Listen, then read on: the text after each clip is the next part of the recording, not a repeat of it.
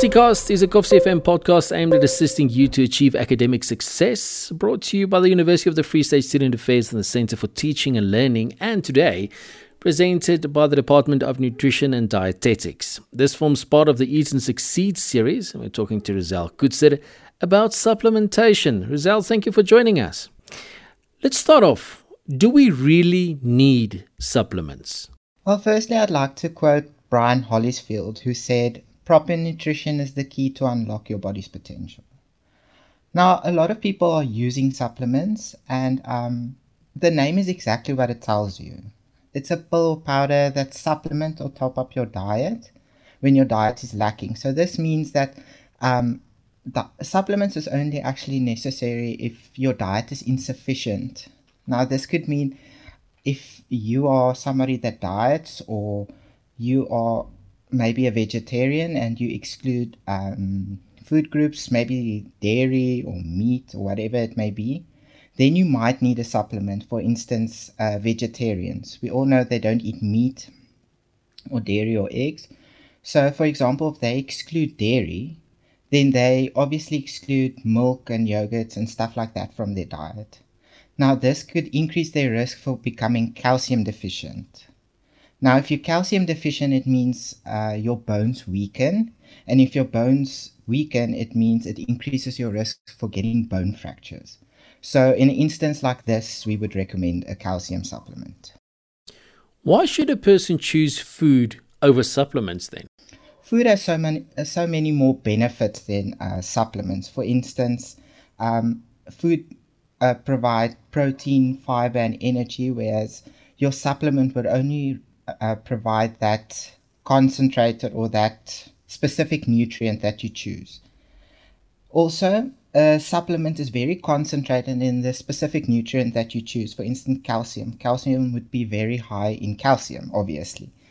So this means it increases your risk for overdosing and exceeding the upper limit.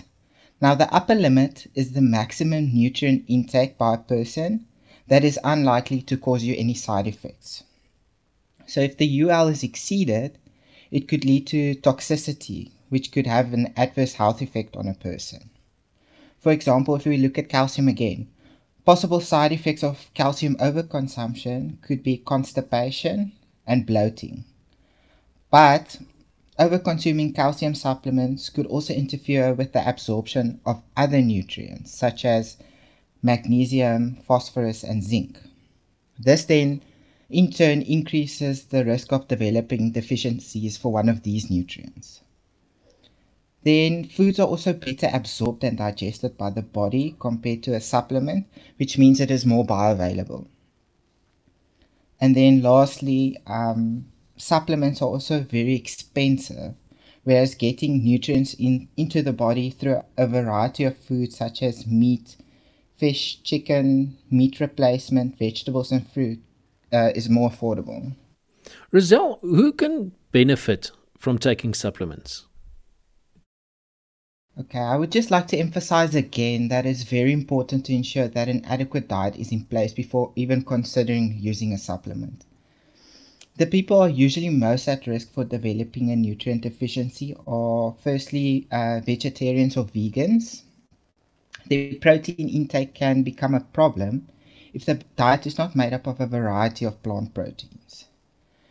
With little to no animal protein, like we said, the meat and fish and eggs and dairy, if little to no animal protein is consumed, vitamin B12 in plant foods become necessary.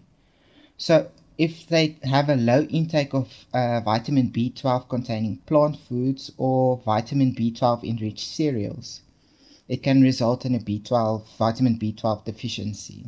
So in this instance, we will recommend a B12 supplement. Then also athletes on restrictive diets. For example, some females believe that dairy products are bad for you and have the ability to make you gain weight.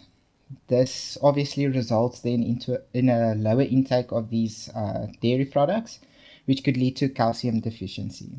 And then, like we said previously, this increases the risk for weakened bones and then increases the risk for bone fractures. What are the precautionary measures that people need to consider when taking supplements? Like I said, there are a few. So more is not always better. It is not advisable to supplement vitamins and minerals without consulting a doctor or dietitian. So if a person feels like the diet is not adequate, they should rather drink a multivitamin mineral supplement instead of supplementing single supplements, for example, single calcium, single iron, supplements like that. So one should never drink more than the recommendation stated on the bottle, as that increases your risk for toxicity. Thirdly, selecting the appropriate supplement form is also very crucial. An example would be, again, calcium. When buying a calcium supplement, it is important to remember that calcium citrate is recommended instead of calcium carbonate. The reason being that calcium citrate is more soluble than calcium carbonate. So when you go to the store, this information would be on the front of the bottle or at the back on the information label. So when taking magnesium supplements, it is also important to remember that magnesium and calcium compete for the same carrier. So this means that when you take your magnesium and calcium pill together, only a small amount of the magnesium will be absorbed. So thus it's better to take, your calcium in the morning and your magnesium at night. Then same goes for iron. Iron may also sometimes interfere with the absorption of calcium. So take the one supplement in the morning and the one in the evening. What are the possible side effects of vitamin or mineral toxicity? So high intake of calcium supplements, for example, can cause calcium to accumulate in the soft tissue. Now, your soft tissue, for example, could be the kidneys. So the term we use is calcification. So once your kidney becomes calcified, it causes dysfunction of the kidney. So this means your kidney is unable to complete the necessary tasks in the body, and it can also interfere with other important minerals such as iron, zinc, magnesium, and phosphorus. This then leads again to deficiency of these minerals. Copper, zinc, and magnesium all compete for the same carriers, which means they will affect each other's absorption. So taking more than the recommended dosage can cause nausea and vomiting, stomach pain, diarrhea, and fever. And then a last one is zinc toxicity may cause people to experience a metallic taste in their mouth. Now, someone told me that men should not supplement iron without a prescription. Why is that? Yes, so unlike women, men don't menstruate every month. So when women menstruate, they lose iron. The male body doesn't have a way to get rid of this excess iron. So if men then on top of that take an iron supplement, it increases the iron levels in the body, which could lead to toxicity. So when the body has high levels of iron, iron becomes a pro-oxidant, which leads to oxidative stress. Now, high levels of iron in the body stimulate growth of bacteria and viruses, and it also increases the risk of infections in some individuals.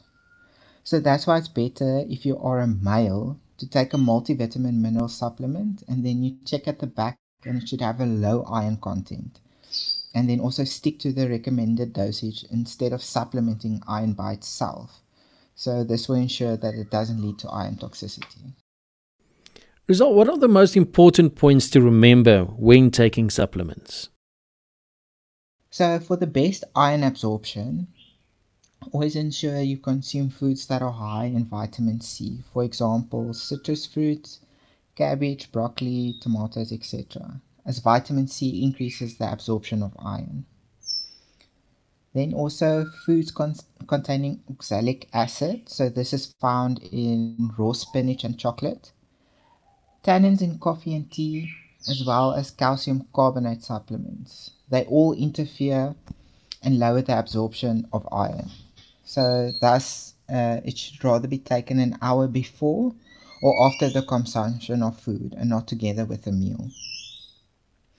Then, if you do enjoy coffee or tea, rooibos tea is an acceptable substitute for coffee or black tea, as rooibos tea doesn't contain any tannins and therefore will not interfere with iron absorption. Rizal, lastly, to recap, what are the most important things we need to remember about supplements?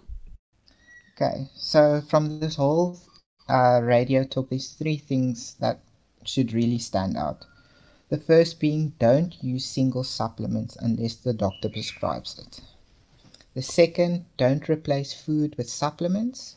So if your diet is inadequate, rather stick to a single multivitamin mineral supplement instead of single vitamin mineral supplementation. And then all this information said today can be found on Blackboard under the Student Success Portal tab under Eat and Succeed. Thank you so much. That was Rizal Kutse talking about supplementation, and that is part of our Eat and Succeed series. Koffsiecast is a Koffsie FM podcast aimed at assisting you to achieve academic success, brought to you by the University of the Free State Student Affairs and the Centre for Teaching and Learning, and today presented by the UFA's Department of Nutrition and Dietetics.